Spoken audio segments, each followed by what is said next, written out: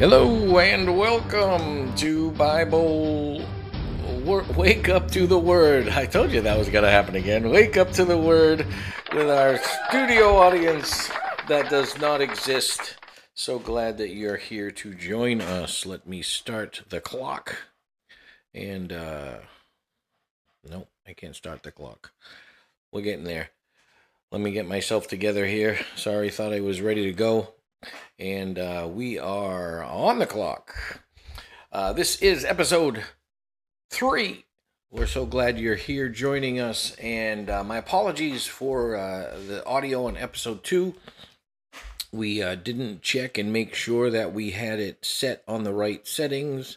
And that was my fault. And it was a little distant. So, but we're got that corrected. And we're glad you're here. So. Gotta make sure we have our on the air sign so people in the other room can know that we are on the air. Okay, so apologize for the bad audio. Our coffee for the day is Black Rifle, and I inadvertently told you that my blend was Liberty, but it's not. It's Freedom Roast. This is a Freedom Roast. It's a medium blend, and it is delicious. So if you like Black Rifle coffee, and it is a veteran-run coffee company, so it's very cool, and the coffee's very good, and I'm enjoying it. So get yourself some Black Rifle. I love coffee, so that's why I share it. Nobody really cares, so we'll you can get the coffee if you want, if you're a lover of coffee. I'll try to do a different one, but I stuck with this one because I got the wrong name last week. So Freedom Roast by Black Rifle, delicious. Okay, change of format a little bit, and this may happen from time to time because I'm just new to this podcast thing, but because we're doing so much content, I really had to rush through the last episode 2, to get the New Testament part in. So I'm going to break this up into 2 weekly podcasts. I'll record it all at the same time, one right after the other. But to make things a little less tense, we're going to break this up. We're going to have the Old Testament, and as you know, in our Bible reading plan, our chronological Bible reading plan, the first 4 days, Monday through Thursday, is Old Testament, and then Friday is New Testament. So the Old Testament podcast will release on Thursday mornings, and the New Testament podcast will release on Friday morning. So it'll coincide with what you're reading, and it'll help you out there, and it'll help me out. I won't feel rushed. I'll be able to go through the content in a relaxed way, as relaxed as I am. And then we can work our way through that. So, cool stuff. So, we're going to start. Our reading for this week is Genesis 7 and 8, Genesis 9 and 10, and then we go to Job. We don't finish Genesis. We go to Job 1 through 4, 1 and 2 and 3 and 4.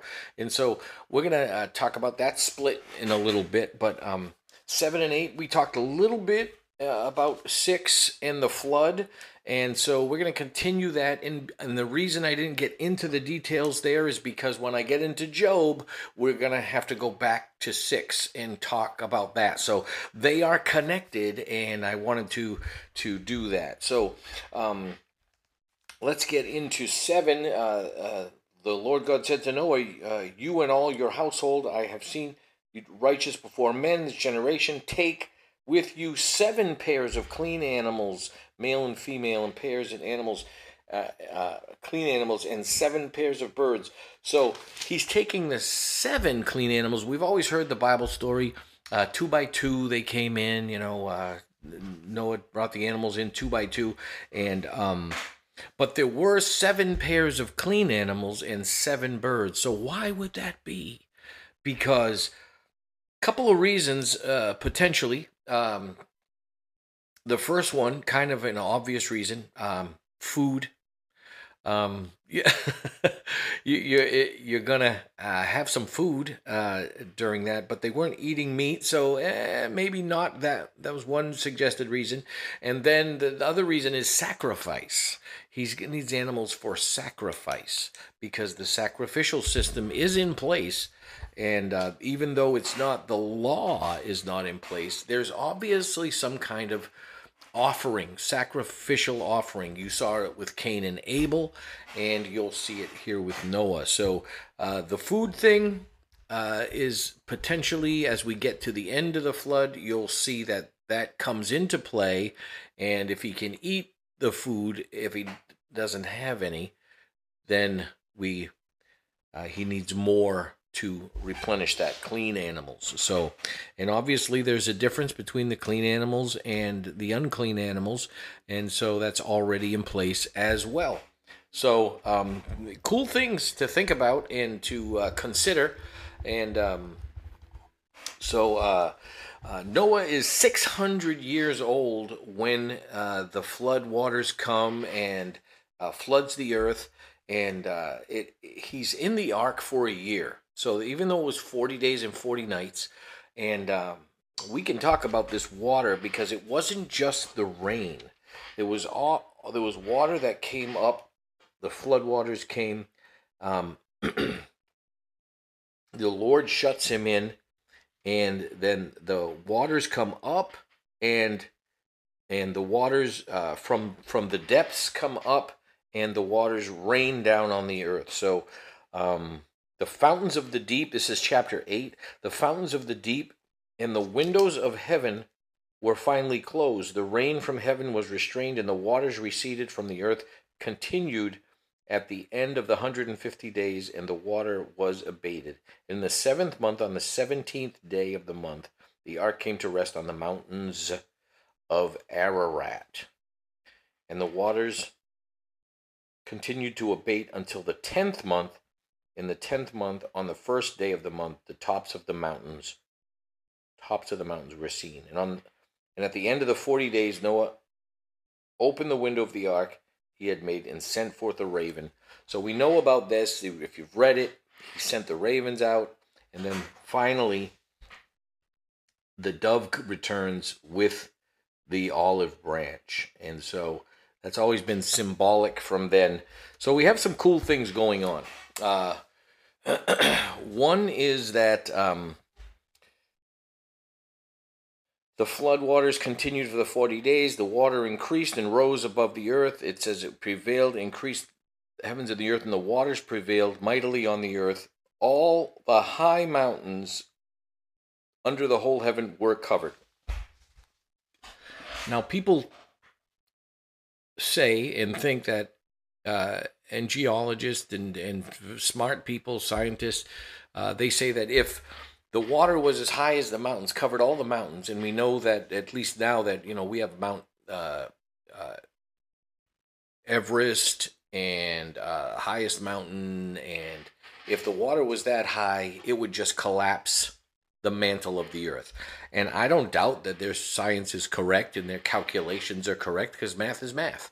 And so I don't have any problem with that. The problem is equating the mountains of this time with the mountains of now. There were two different worlds, two different earths. Part of the protection of the earth was the waters that were outside, as we discussed with the firmament, the sky in between the waters above and the waters below. There was some kind of water canopy, some kind of water protection, and that's what came down, that protection that protected people from bad rays, that protected the earth from many things, but that water is what came down. Now, the earth itself was different as well, as the word for mountains is also the word for hills, so the highest hills, the highest. So I don't doubt that there was ranging topography up and down, but because there had not been this catastrophe, this catastrophic event yet on the earth was created probably far less mountainous. And we see when we get to some of the Psalms that God pushed down the earth and raised up the mountains. And there's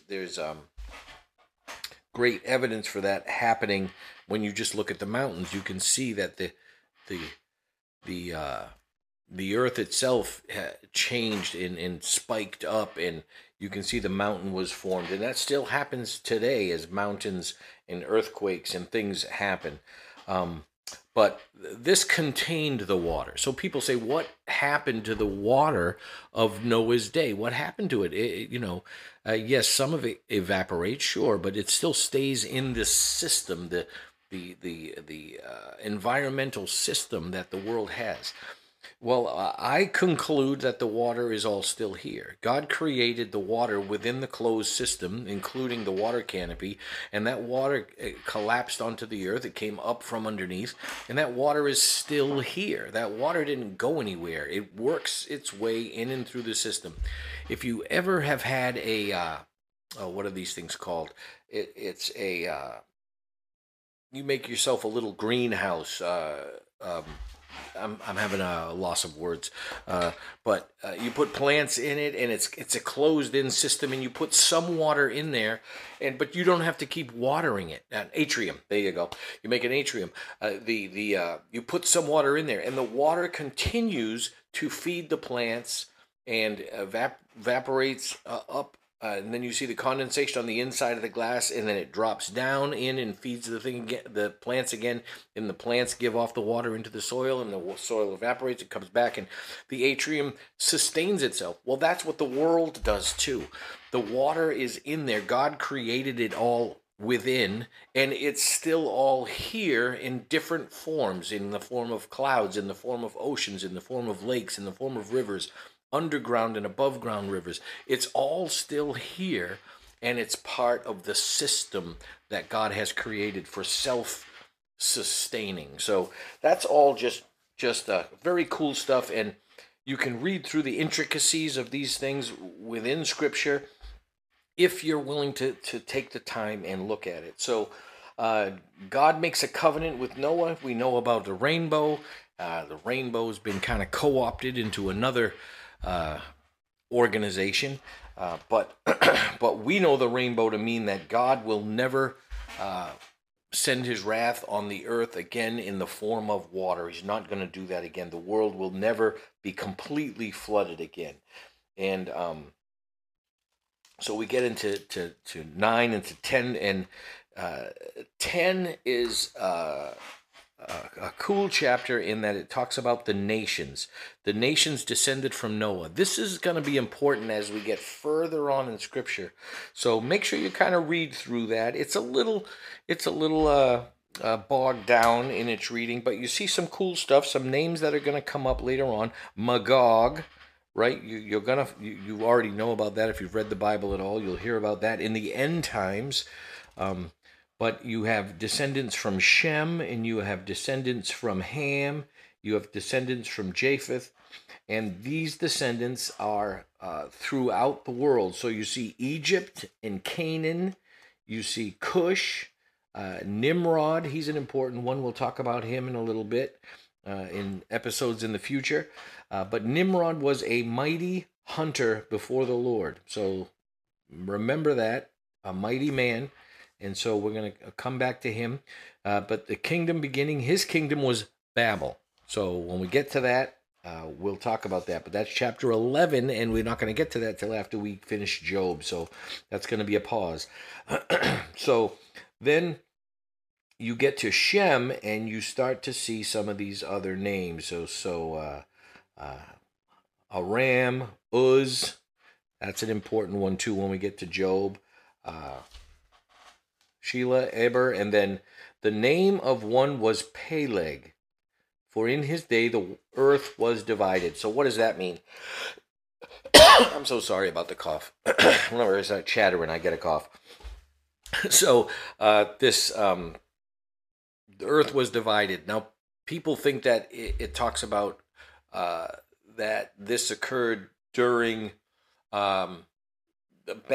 But I would concur. I would say that this happened after Babel, but it's the genealogy, so it just ran itself through. And there's kind of I'll come back to it in a bit.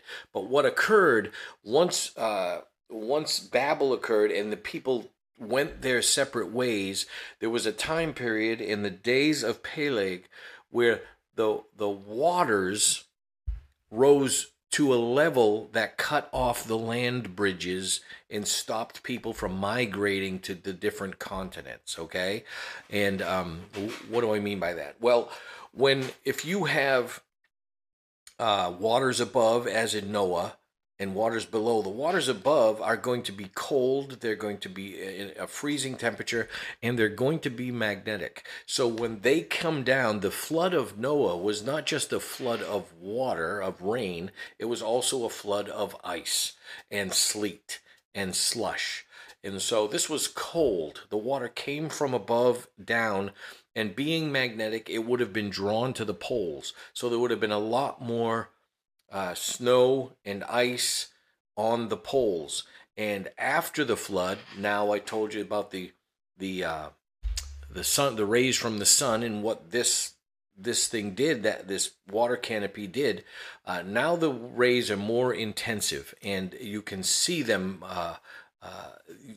They're warming up more. So the poles had these snow and ice, and they began to melt, and the waters in the oceans began to rise. So this would show us this glacial age that we've talked about that supposedly happened, millions of years ago, which I don't believe that happened. I believe that it fits within the biblical account within the thousands of years, and the melting cut off the land bridges after the Tower of Babel. But that was in the day of Peleg that we see here in chapter 10. And so we're going to stop here, and we're going to go to Job, because we get through the flood and Noah, and there's so much more that we could go to, but I gave you some highlights there. So now we'll get into Job, and we're going to have to cut back at some point to chapter 6 with Job. And I'm going to come in Job. So then right here at the beginning of Job, it talks about a man in the land of Uz. So remember, we just talked about the land of Uz when we went through the descendants. So this is where Job lived, and he was a man blameless and upright, and he had 7 sons and 3 daughters, and he possessed 7,000 sheep and 3,000 cattle. Notice there's no money here. This is all about possessions. And now as we get to verse 6, now there was a day when the sons of God came to present themselves before the Lord, and Satan also came among them. Okay, so I'm going to stop right there, because back in 6, we talked about when man began to multiply in the face of the earth, the daughters were born to them. The sons of God saw that the daughters of men were attractive, and they took to them their wives. Now, one of the interpretations of that is the sons of God in Genesis are godly men, went to the daughters. The sons of God are godly men, and the daughters of men are ungodly women. So this unequally yoking. So I would say the same terminology exists here in Job, and it says the sons of God came to present themselves to the Lord, and Satan also came among them. So the sons of God came to present themselves to the Lord. This is a picture of a divine council meeting, and Satan comes in and presents himself also to the Lord within the divine council. And so now we have to ask ourselves, why? I thought Satan rebelled and was cast out. Why is he in the presence of God? Okay, great question. So that is Satan is a title, not necessarily a distinct person or a distinct divine being.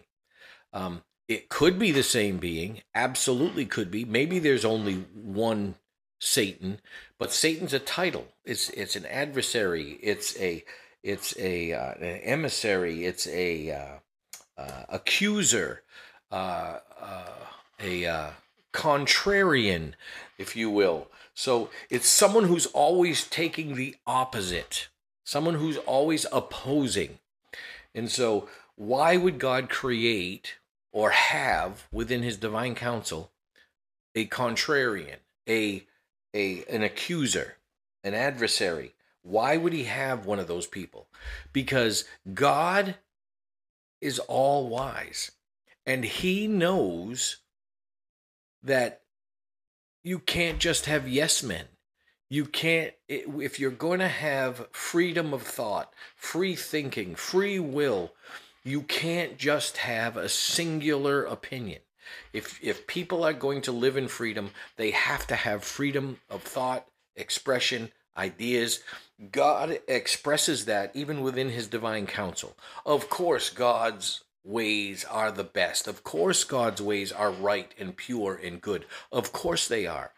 But to have true freedom, you have to have the opposite opinion. You have to have the opposite possibility. And that is what God has here. Now, Satan comes in, the Satan, there is an article, the word the, in the original language. So the Satan comes in, and the Lord says to the Satan, from where have you come? Satan says, from going to and fro on the earth.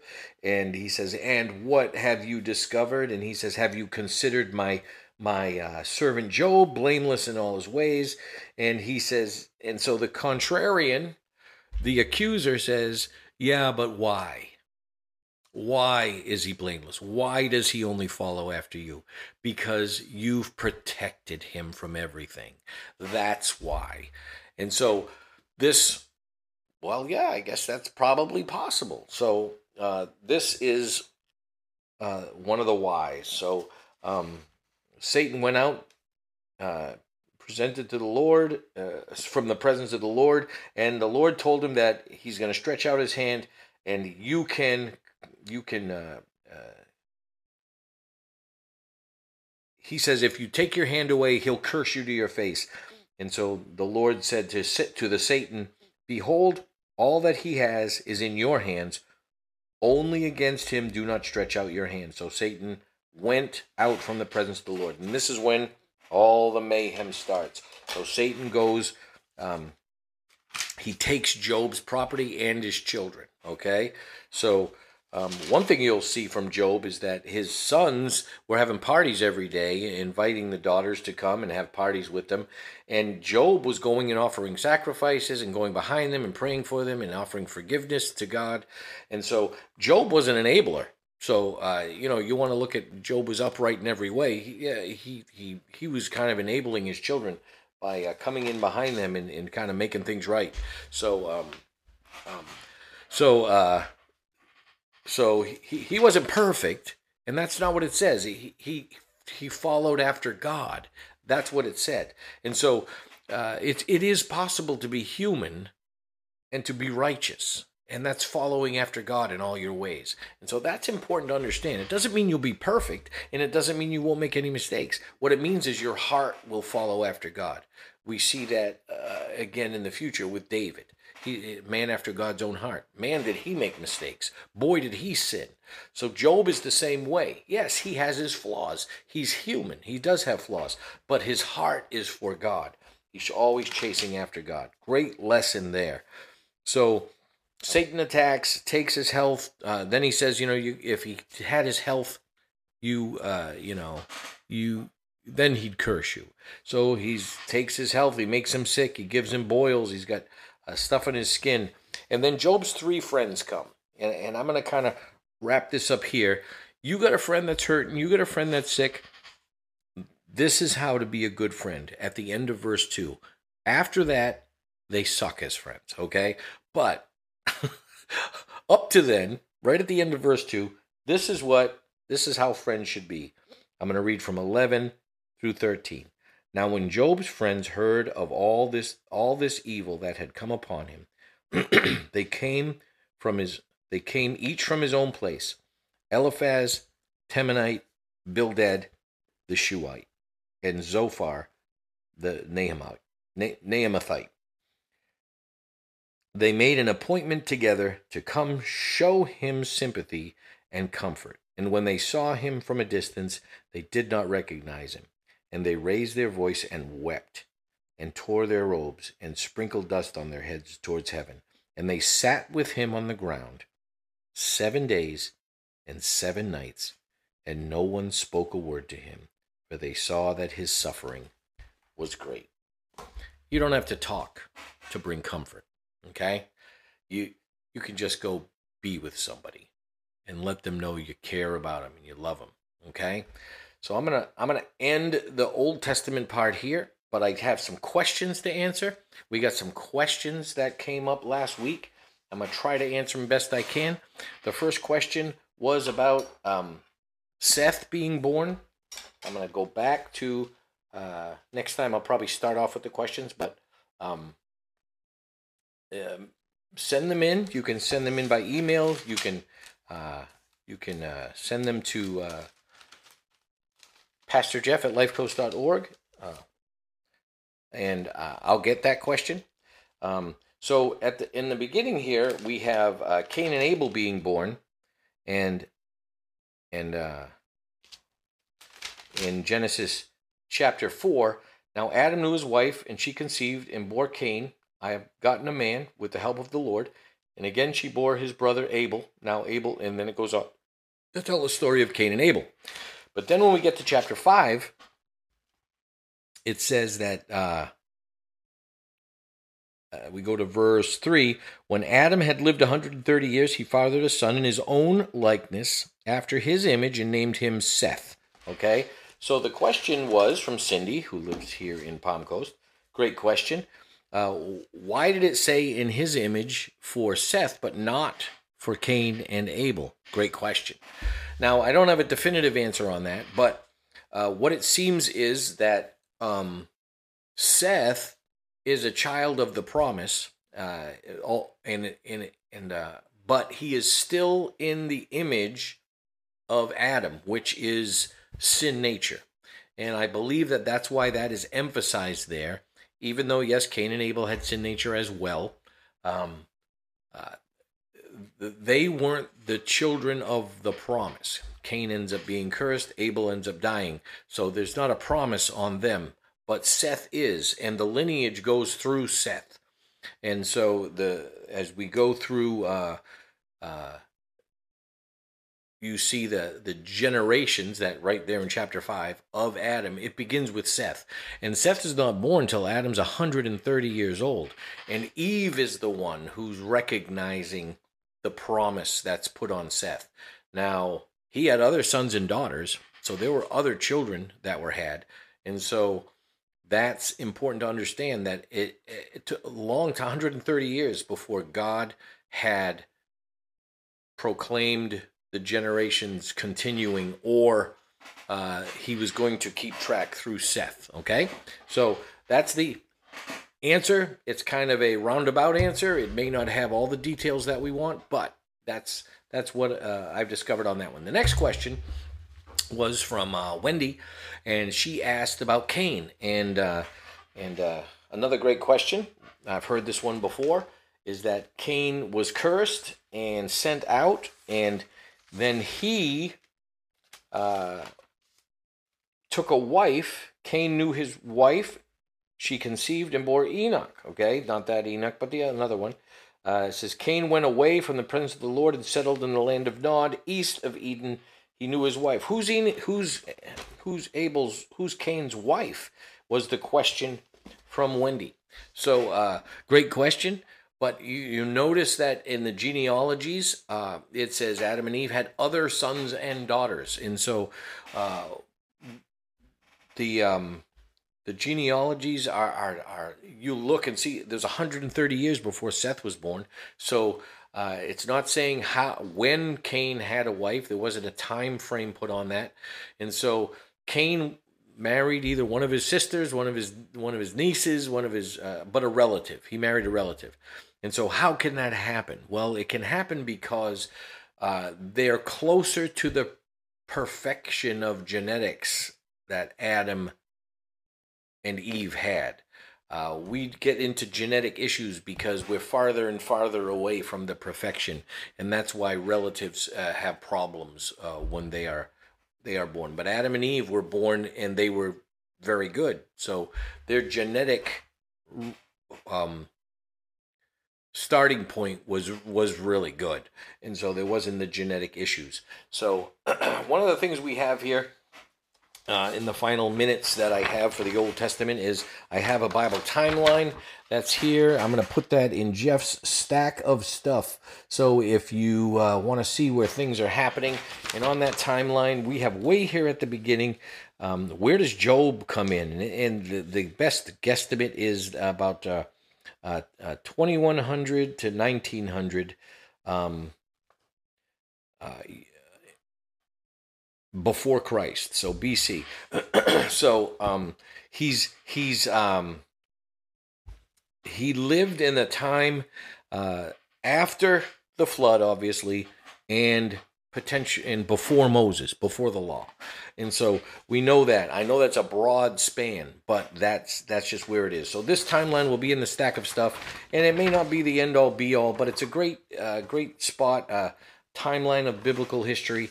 And then, so there's three possibilities of when Job lived, and I have a document here from Amazing Bible Timeline. That's where this comes from, and that's where this article comes from.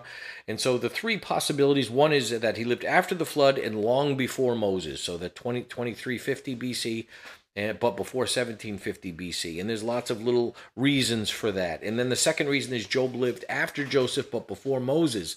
1650 BC and before 1500 BC. And there's a few reasons why that's thought of. And then the third possibility is Job lived during Moses' lifetime, and there's some reasons there. So, so there's your problem. There's lots of opinions, lots of thoughts. This document will also go into Jeff's stack of stuff, and you can read that if you want to download that. That is on www.wakeuptotheword.org. Jeff's stack of stuff is there, down in the bottom on the left-hand corner. Click on the bald head, and you'll see Jeff's stack of stuff, and you can download anything from that. Everything I use here, I pop up on Jeff's stack of stuff, and you can grab it from there. So this is the end of our Old Testament episode number 3. So we'll see you tomorrow, and you can get our New Testament episode number 4. Okay? Love you guys. Theme music, studio audience. So glad you guys joined us. I didn't get a lot of sound effects in there, but so I guess I failed. There we go. So we'll see you guys. Tune in tomorrow for episode 4 of Wake Up to the Word, New Testament edition. There you go.